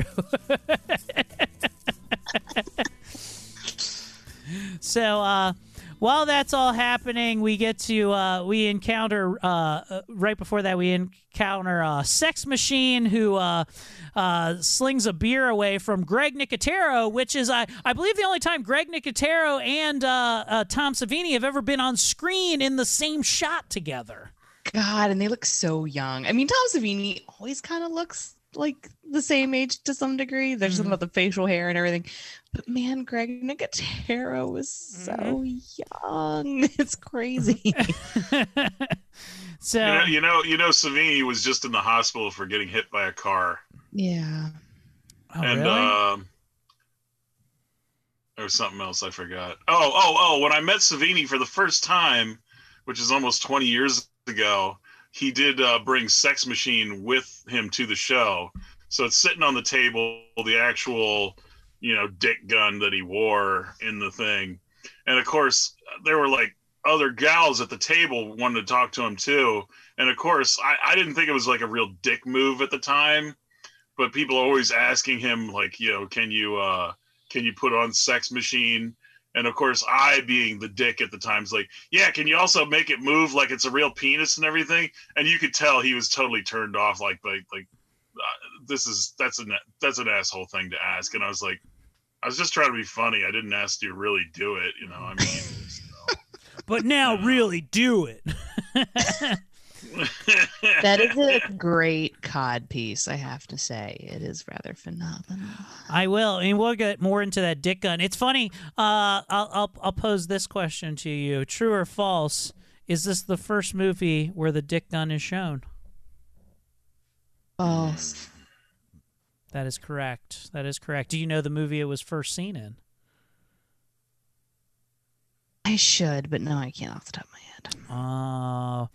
Well, there's two things about the dick gun. One, this isn't the first time that prop was shown. It was actually in Desperado, which was 1995, Robert Rodriguez's first film. When he opens the gun case, you can see it within there. The dick gun is inside briefly where you see it there. And which is Tom Savini made this prosthetic dick gun. And there's been much debate of whether it can be used as an actual gun. Now, many people say that it's ridiculous. You can't just shoot a 45 caliber gun against your dick. It'll hit you in the balls. It'll hurt too much. But Tom Savini has put up a great argument for this. He says, listen, I was in Vietnam, and I used to shoot an M16 against my chin and against my dick, and that was fine. So the fact that you think that I can't shoot my dick gun off is ridiculous. Also, you don't know that there's not like a protective casing around it with like a pad or something as a shock absorber for the rounds. Jeremy, what say you, Mr. Gun Advocate? This is like the darkest times of all, and I hate to get political, but apparently this is the biggest thing on Biden's list is banning dick guns. No! Damn you, Joe! You bastard! The Second Amendment right not only protects my body, but it protects my dick gun. You're not wrong. I am super fearful of getting shot twice. Once with your dick gun and once with your goo cannon. You had me at goo cannon, so I don't want to. It's like more like goo pea shooter. So, and we do see our third foot thing that happens, obviously, where she drinks down, she pours tequila down her toe into Quentin Tarantino's foot, which had to just been Robert Rodriguez's gift to Quentin Tarantino being an actor in this movie. Like, there's never, I just imagine him, he's like, okay, there's a really good shot. And he just stands up with a full hard on as he walks out of the room. He's like, very good. Go see me and Harvey in the back.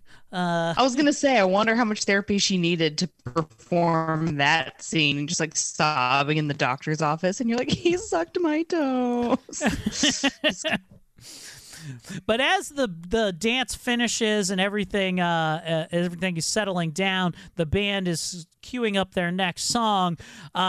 Chet Pussy returns with a gang of guys to go confront Seth and Richie. Which one? This piece of shit here, man, broke my finger and my nose. And this faggot kicked me in the ribs while I was down.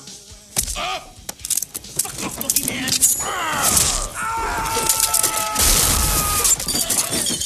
Richie ends up getting stabbed through his hand that he was already shot through. Pandemonium breaks out as they just start shooting the guys that tried to fuck him up. But as the guys slowly come to their feet, they see the blood leaking out of Richie's hand, and they seem to be hypnotized by all this blood that they're seeing. The staff begins to laugh and lick their lips at the sight of it as they blow away Chet Pussy. But all of a sudden, shit gets real, and everybody turns into a fucking vampire at the staff. Oh, absolute hell breaks loose.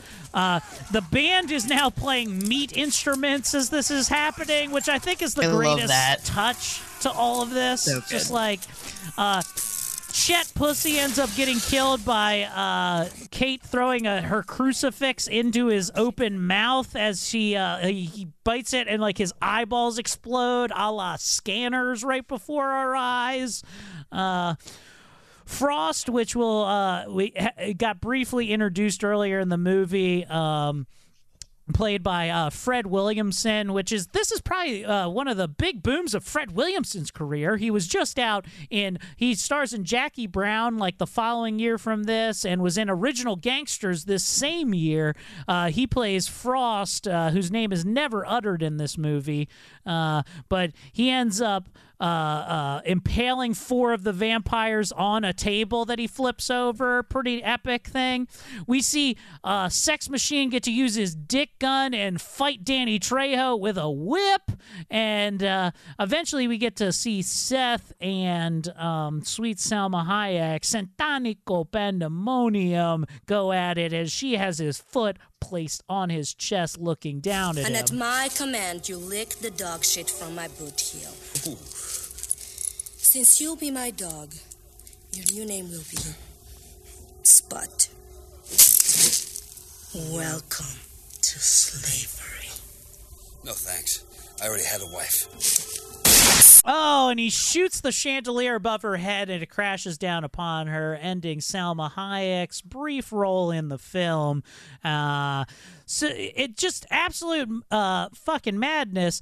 We also see the giant guy who got into it with Seth earlier get his heart ripped out by Frost, and after that they beat the shit out of him on the ground, but he's still alive. And then Sex Machine comes over, played by Sweet Tom Savini, and just pokes a pencil into the heart, and it finally kills him, which is a very, very fun scene. Give us your take on the mayhem that went down right here, Coochie Carn. I generally I like all of it. I like the blood. I like fight scenes in movies. Like I said, I absolutely loved what? I like fight scenes in movies. I do because I like boxing. I like fighting. I like people not getting along. It's something that I thoroughly enjoy. But yeah, I know you like fighting because yesterday I sent you a video. Jeremy, you'll appreciate this. I sent her the video link to show her Hearns versus Hagler from the 70s, and she thought. I mean, what did you think of Tommy Hearns and Marvelous Marvin Hagler going at it for 3 rounds of absolute Rocky mayhem? It was phenomenal. I love a good punch to the head. I love a good punch to the body. I like violence. I like to see people be at odds with one another. Is why I will send conflicting information to Laugh Finders group and just see them start fighting with each other. That is true. No, she does this all the time. Yeah, I really do. I'll be like, oh my God, like Tommy, Eric's being such a dick. Then I'm like, Eric, Tommy's being a dick. I just watch them go at it. No, I'm just kidding. I only do that to women in the comedy community. So no, I like the chaos. I enjoy a good fight scene. So I enjoy like the throat slitting, and I like the punches and setting people on fire and people exploding into goo. I thoroughly enjoy it. Eric also only put me on the spot because he knows I was staring at my phone. No, I wasn't. I was just going, Jeremy, what did you think about the giant pandemonium here at the beginning of Act 2? I hate you, Jeremy. Yeah, I hate you, Jeremy. Okay, so after all of this goes down, I'm not even looking at my phone. They have a little lull, and 4 more stripper vamps show up, and they are of all shapes and sizes. I like that there's like a hot one, another one, and then just a full-on sweet Henrietta vampire fully nude before them. Henrietta? What? Henrietta is like the Henrietta demon from Evil Dead from 1 Evil and 2. Yeah, Evil Dead 2. No, actually, just like, part 2. Yeah. But you mean like the big kind of ugly? Yeah. Like not hot Big Bertha type undead. Huge fupa. Huge fat up puss. This is a great big fat person. Yeah. So I feel attacked. Do you want me to quit the show today? No, not at all. But after they end up. After they kill most of the vampires, there's this like brief little lull where this happens. Are they supposed to burn up or something? They immediately all catch on fire right after that, and they say, let's go kill the band, and then the band just decides to explode themselves, which is like, good night, everybody! Which is such a pussy move that they're like, we're not even going to stay and fight. We're just going to glitter bomb our ways out of here. That's a real... they call that the Kurt Cobain in the industry. Which, by the way, I really wish that somebody would take like one of those face snatcher apps and replace Buffalo Bill's face with David Letterman's. So every scene in Silence of the Lambs, like, are you about a size 14? Because Buffalo Bill does sound like David Letterman. Okay, all right. I'll go with it. Wait, was she a great big fat person? I'm going to go talk to Paul from the band. Okay, yeah. But there's no... I would love... Sorry. I was just going to say, I would love to see Buffalo Bill host Stupid Human Tricks. Sorry. Yes. Yeah, with his... no, I was thinking of Stupid Pet Tricks. Anyway. We're falling apart. We're like 2 hours into this episode, and we're not even halfway through the movie. Oh, Jesus Christ. We don't even have a guest. We're just doing this to ourselves. My favorite show is Buffalo Bill's Tuck It. Yes. But there's no time to mourn, as outside there is a swarm of bats surrounding the Titty Twister, a horde ready to come and break in. Kate gets attacked by an amputee vampire while this is all happening, and Sex Machine comes and stakes him through the heart. They dispose of the rest of the new ones before they can wake up, except Sex Machine gets bit in all of this process. They decide to... it's also worth mentioning that Seth has to kill Richie because he looks down at Richie and then this happens. Oh gosh, he wakes up and he's a terrible vampire and he makes him hold him down and he kills him and blah blah blah. But this is how I imagine our last episode of Quality Time's gonna go. This is exactly that. It's Jeremy's dead body, just one giant fucking sore away from just being like a fucking anthill, and he wakes up and murders both of us. Yeah, and I don't want to ruin the end of the movie, but that also mirrors Quality Time. Yes. Yeah. Okay. So, about eating pussy? Yes. They regroup and they learn about some of the rules of the vampires. Does anybody know what's going on here? I know what's going on. We got a bunch of fucking vampires out there trying to get in here and suck our fucking blood. And that's it, plain and simple. And I don't want to hear anything about I don't believe in vampires. Because I don't fucking believe in vampires. What I believe in my own two eyes, and what I saw is fucking vampires. Now, do we all agree that what we are dealing with is vampires? Yes. You too, preacher? I don't believe in vampires, but I believe in what I saw. Good for you. All right, now that we all agree that we're dealing with vampires, what do we know about vampires? Crosses hurt vampires. Do we have a cross? In the motor home. In other words, no. Wait a second. I mean, just look around. We got crosses all over the place. All you gotta do is put two sticks together. You got a cross. Yeah, he's right. Peter Cushing does that all the time. Okay, I'll buy that. So we got crosses covered. What else? Wooden stakes in the hard been working pretty good so far. And garlic. They also mention that Sex Machine mentions that their bodies are really soft, that you can just like push it right through them, and you could just like rip their head off with a whip, whatever you want to do. And but they say they also could use somebody who is a holy man, and Seth looks over to their very own preacher who has lost his faith and asks him, "Are you going to be the guy we need you to be?" Are you a faithless preacher? Or are you a mean motherfucking servant of God?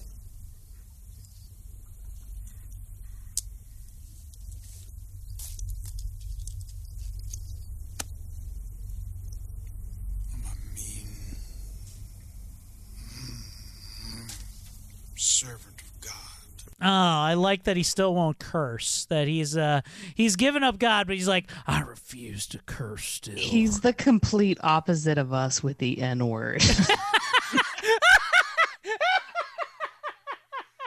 So the black guy in the movie says, I'm going to need you to say the N-word for this situation. Like, I don't know if I can do that. I like that he has to convince Harvey Keitel to curse, though. This was probably Harvey Keitel's biggest role. He's just like, you just can't say the F word right now. He's like, okay, I don't even know. I don't even it's know like how to me do at this, children's Quentin. parties when they're like, you can't talk about your pussy. And I'm like, oh no. It's every time I'm in those situations, I'm like Roger Rabbit in Who Framed Roger Rabbit when they start knocking on the door. They're like, nah, nah, nah, nah, nah. Bust through. And I'm like, it's a pussy. So, as they're going over that, Frost then breaks into a fun story about Vietnam as he's telling this macabre tale. Shoutouts Justin Schlegel. Sex Machine all of a sudden turns on the dot and just fucking, oh God, fucking bites him in his neck, and shit gets wild.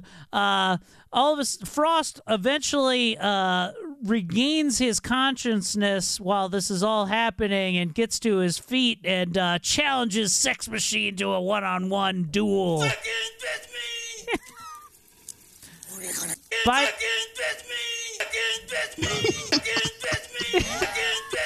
I don't know why I love that sound effect so much. Can't stop. What are you gonna do about it? Come on, Sex Machine.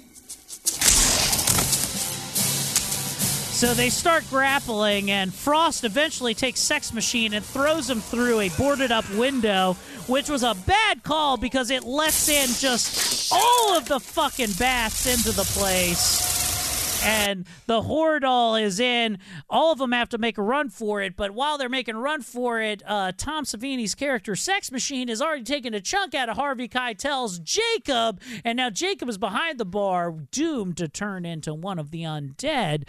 But luckily, as they all make their way back to a locked room at the back of the titty twister, Harvey Keitel's character finds a shotgun underneath the bar, crosses it with a bat, making his own cross to hold off the horde of demons, which is I love the fucking scene where he just gets up and he's holding the cross like this, and then one of them gets fucking wild. He goes, boom!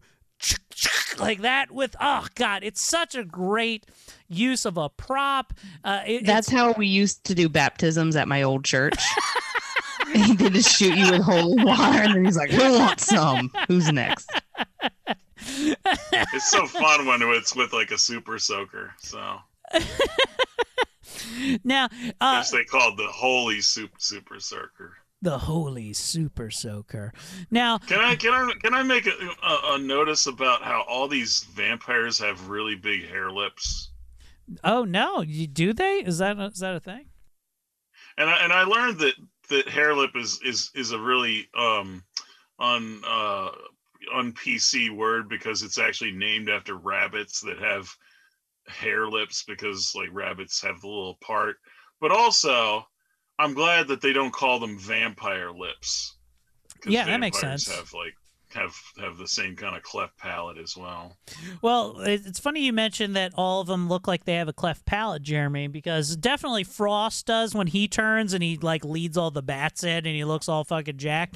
Looks like he has a bit of a cleft palate, but the budget for this movie actually only allowed them to have 6 full makeup vampires. So everything that you see killed in this scene that looks like, which by the way has a body count of 128, it was actually only 6 different vampire suits that they were using the entire filming of this movie. So I understand why you would say that, because if 2 out of 3 or 4 out of the 6 had that, then yeah, it would look fucking ridiculous. Like if 2/3 all had a hair lip.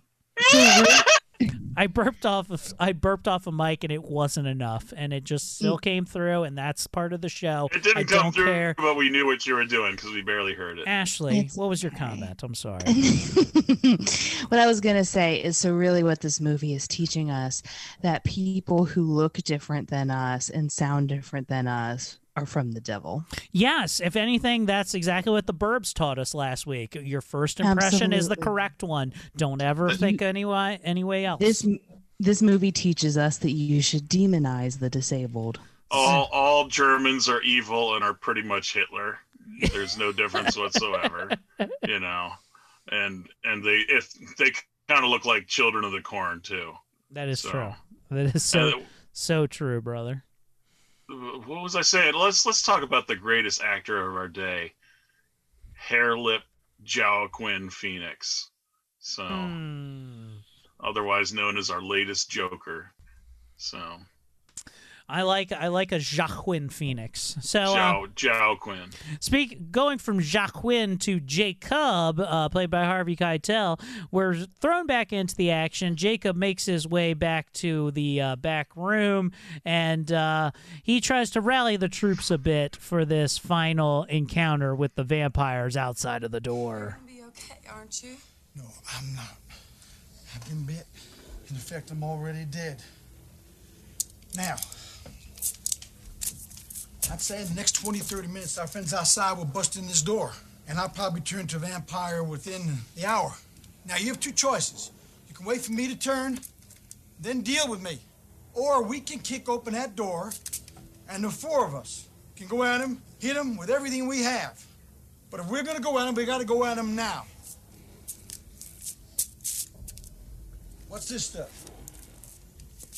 My guess is this little dive has been feeding on bikers and truckers for a long time. As they look around, there's an entire fucking arsenal around them in the back, which is always helpful in a giant stand your night, survive the night situation, is find the arsenal in the building that they've just been collecting from all the truck drivers and miscreants that they've had up to this point.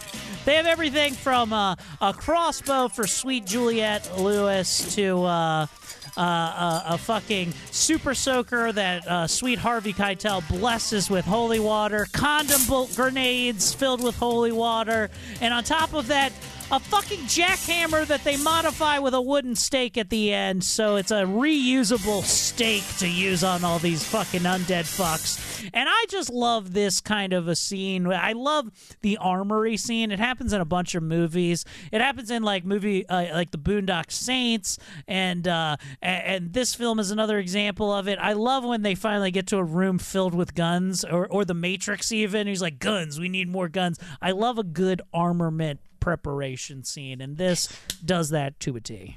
The part of this scene where George Clooney's character picks up that jackhammer and uses a wooden stake in it, that is kind of like every sexual experience I've ever had. Guys, stop doing it. It doesn't feel good.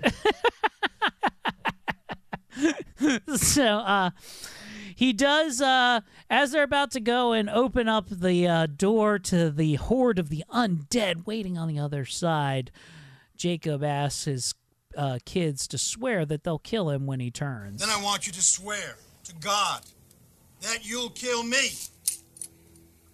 If you don't, I'm going to just kill myself right now. Now, since you need me, I think you better swear. Kate, do you swear to God that when I become one of the undead, you'll kill me? Kate! We don't have much time, so I'm only giving you the count of 5. 1, 2, 3, 4! Okay, all right, I promise I'll do it. Good girl. Now, Scott, we have even less time, so I'm giving you the count of 3. 1. You don't believe in suicide? It's not suicide if you're already dead. 2. Okay. I'll kill you when you change. I swear to God, in Jesus Christ's name. Thank you, sir. Okay, vampire killers. Let's kill some fucking vampires. And we didn't really touch on that, but that was George Clooney's character's MO throughout this movie. It was, okay, blank, let's be some motherfucking blanks. And he does this multiple times in the film. All right, let's be some motherfucking that. And great role for George Clooney, who got paid $250,000 to be in this movie. God, can we talk? Sorry, I was just going to say, he was so hot in this movie, and God, he's probably the best Batman. Can we talk about The True Vampire Killers, which was like from 1967, starring Roman Polanski and his soon-to-be wife, Sharon Tate at the time? Yes, we can talk about that. Thankfully, she wasn't killed because some stuntman ended up killing all the Manson family before they ever made it to the Folger residence, thanks to new history. Good. I haven't seen Once Upon a Time in Hollywood. I wish I had, though. I've heard great things about it. Yeah, one of the Manson family got killed by a flamethrower, so it's great. That's good. So as they make their way out into the horde of vampires, somebody hasn't seen a new Tarantino film. Me neither. I haven't seen it either. But Jeremy spoiled it for anybody who's listening. I just spoiled it. So next we see them burst through the door. Sweet George Clooney looks around and says this. Yeah!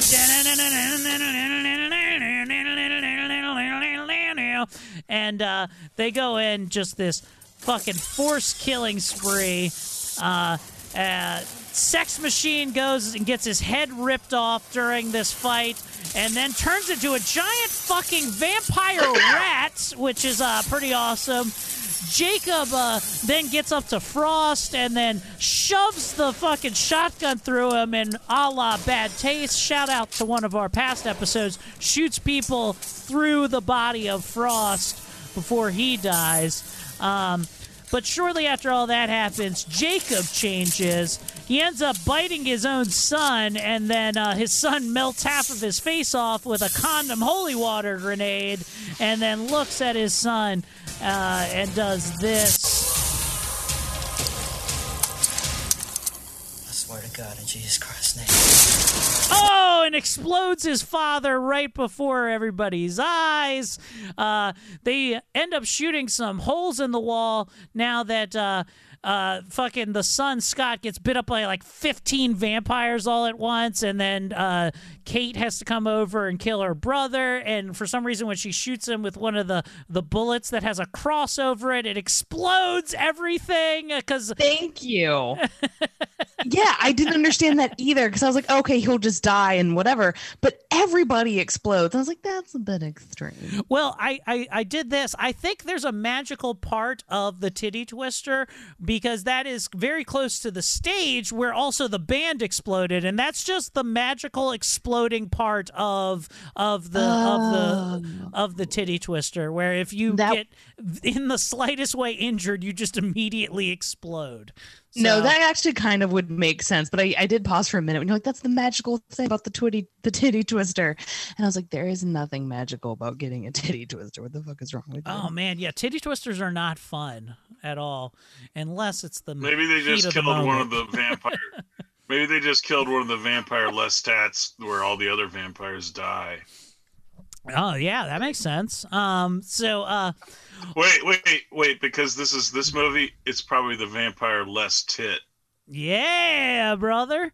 So only Seth and Kate remain left, and luckily it's dawn by this time, but some beams of light from the bullet holes are letting sunlight in through the place, keeping the horde away from them as they are like basically in the middle, like it's a fucking laser grid right now. And Kate says this: Seth, should I save the last bullets for us? No, use on the next fuck that tries to bite you. So they're fighting to the last end here, and they end up shooting the walls to let more light in.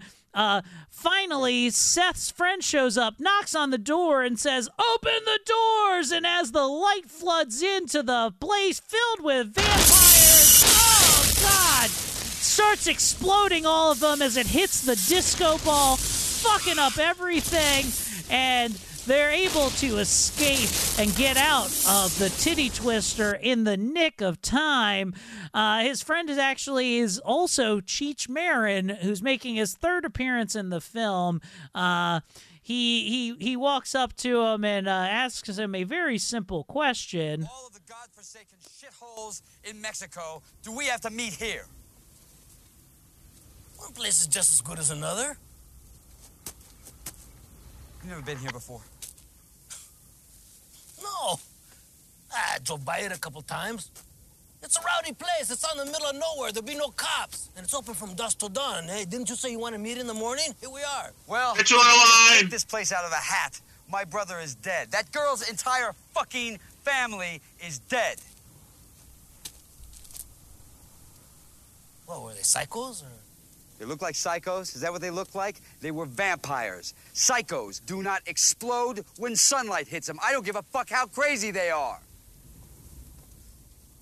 Seth, how can I make it up to you? I can't make it up to me, Carlos. I do like it. He says you can't make it up to me, but he negotiates a deal to, instead of 30%, he gets it down to 20% of his fee, which is it's a very funny line. This is a real conversation I've had with Eric. I'm like, I won't forgive you. Can I have money? So he negotiates a better deal, then hands a stack of money to Kate, who asks if she can come with him. And he's just like, no, you're a fucking child, and I'm also not a child molester. Enjoy this giant stack of money. And ends up fucking leaving them. All the godforsaken shitholes in Mexico, do we have to meet here? And ends up leaving her behind as they just nope, he drives off, and they pan out to show the back of the Titty Twister, which is actually built on the side of a mountain. It's a giant Aztec-type temple that's probably just filled to the brim with vampires that have been doing it since the dawn of time. So I do love that shot. And that brings us to an end of From Dusk Till Dawn. Woo! Man, what a fun movie. I'm excited that we finally got to do it. This was actually a movie that we had to go back in our archives and convince ourselves we hadn't done already. So thank you, Ash, for doing that for us. I like to think that history is now rewritten, that not only are Inca temples built for predators to kill aliens that actually have an alien queen in them, but also feed vampires, because that's why they sacrifice people on the temple to feed vampires. True that, brother. Anything else we got here, guys? I mean, all I learned is how important duct tape is to a bleeding area. I'm just going to start using it now during my menstrual cycle. 2 for 1. Stop the bleeding and clean up my snatch. That makes sense. Hey, yeah, why doesn't Tampax sell duct tape? Great question. I have no that'll idea. Certainly seal things up. Well, I'm just glad we made it to the end of another episode. Thank you for joining us once again. You can find all things Ashley Pontius at Ashley Pontius Laughs on the Twitter, the Facebook, whatever you want to look up. She's got some shows coming up. What's your next show, Ashley? I will be at Java Nation April 29th, and then I will also be performing at Stand Up Connecticut May 14th and 15th. So make sure you check all that shit out. You deserve to go see yourself some Ashley Pontius. You'll love it as much as I do. And at a non-John Yeager production. All things Eric Comedy at ericcomedy.com. All the links for the fucking site and all that bullshit are there. Jeremy, take us out! Hey, I really love scenes where I get to suck Salma Hayek's feet. I'm Quentin Tarantino.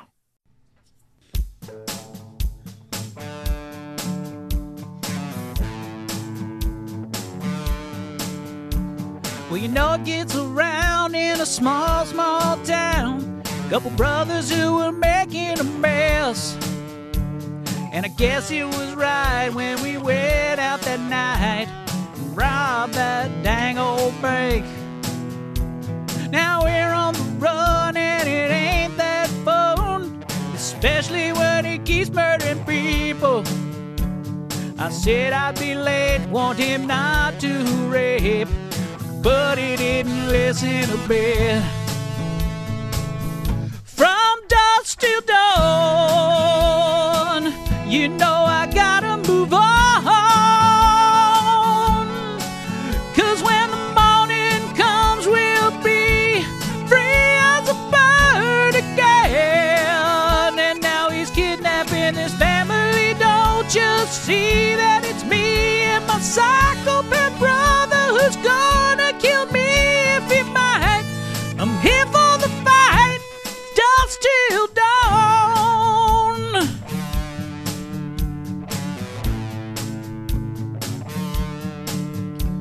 Well, the bar was real nice when we made that nice.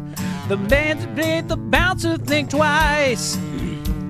But we got in somehow, and then luckily our pal had a trucker license on him. Then this hot chick with demonic ass feet started sipping tequila down. Stuck a big toe in my mouth and I sucked it right out. Then the fellas started again. From dusk till dawn, you know I gotta move on. 'Cause when the morning comes, we'll be as free as a bird again. And now we got a shit ton of vampires in this place. Oh my God, why is that guy's face getting fucking ripped off right now? Holy cow, it's dusk till dawn.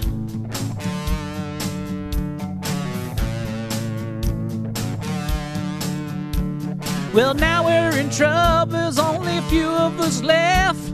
The place is swarming with tons of bats, and they're gonna break in anytime. I know, my friend, you better come up with a plan. Now we got this preacher, but his faith ain't good. He better straighten his shit out. But a friend sex machine was hiding his little bite, and now he's about to fuck us all up. Oh, oh, oh, dusk till dawn. You know we gotta move on, yeah.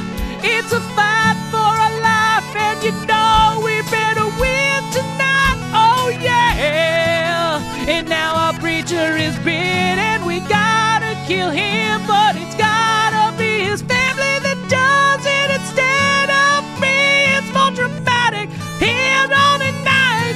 It's done.